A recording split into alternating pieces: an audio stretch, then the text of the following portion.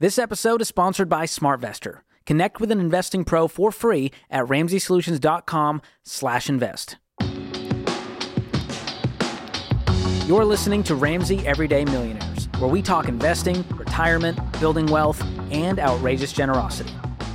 John, in quotes, that's not his real name, in other words, from Louisville, Kentucky, not his real place, in quotes. Big secret call coming in.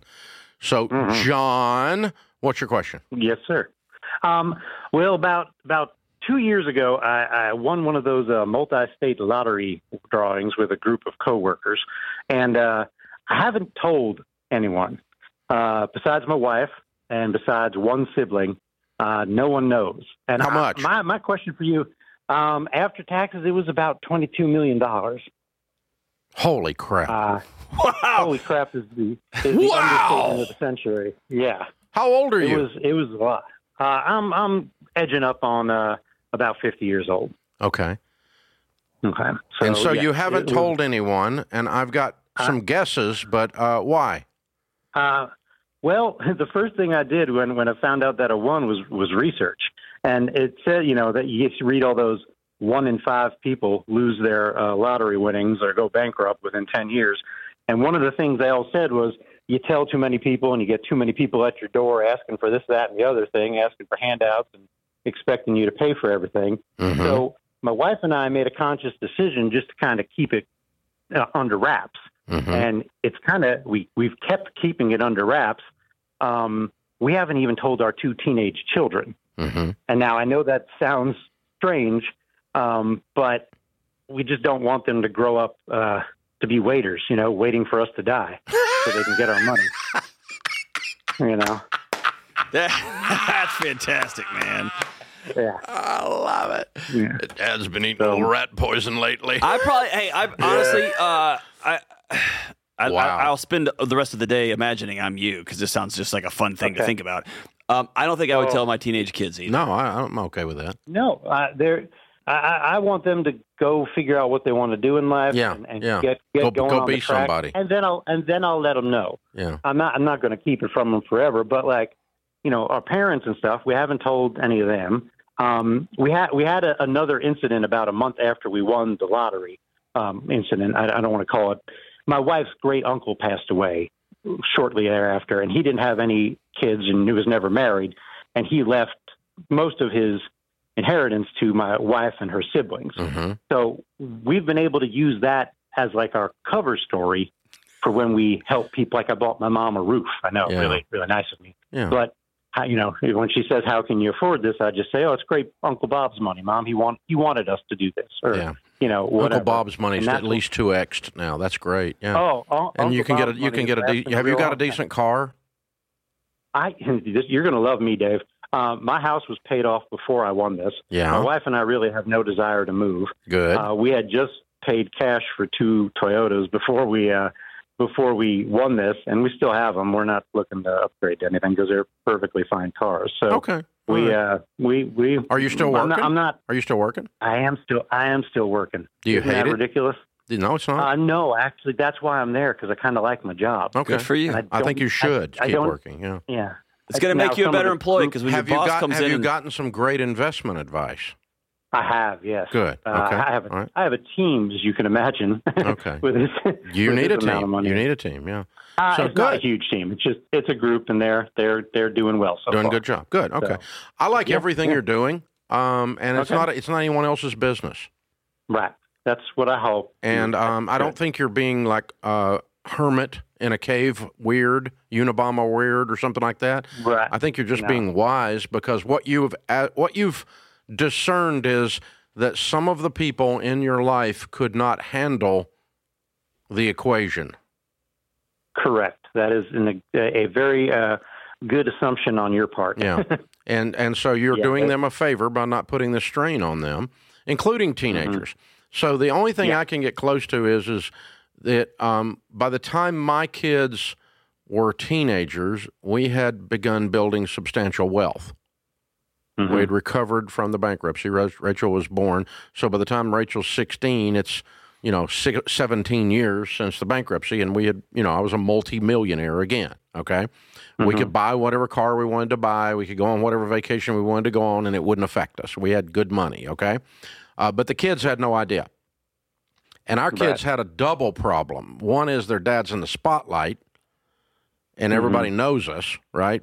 Because we're known in the community, and talks about money, no duh. And if they had that and they knew that we had millions of dollars as a teenager, I don't think they could have processed it. So they did not know. They knew we were okay with money. They knew we lived the principles that we teach, and we made them live the principles that we teach.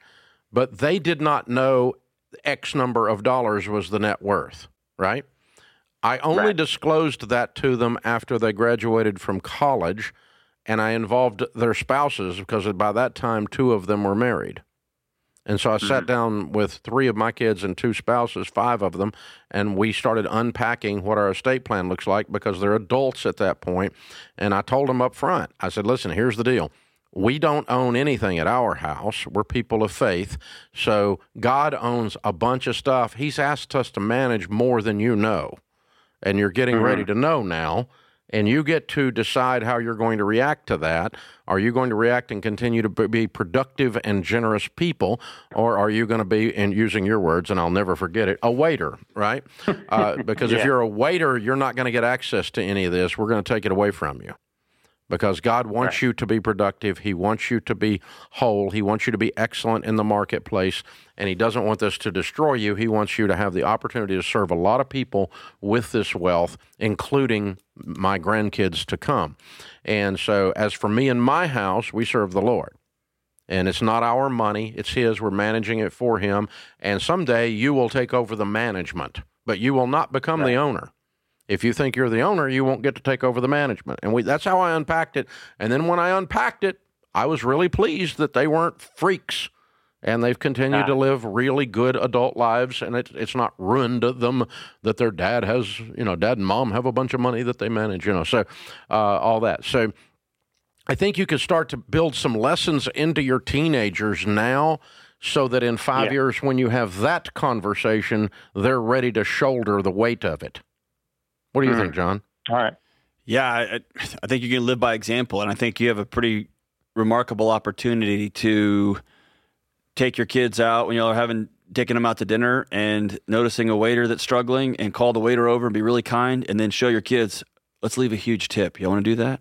And it might be $100, which is nothing of what you got in the bank, but it's going to be $1 million to a teenager, right?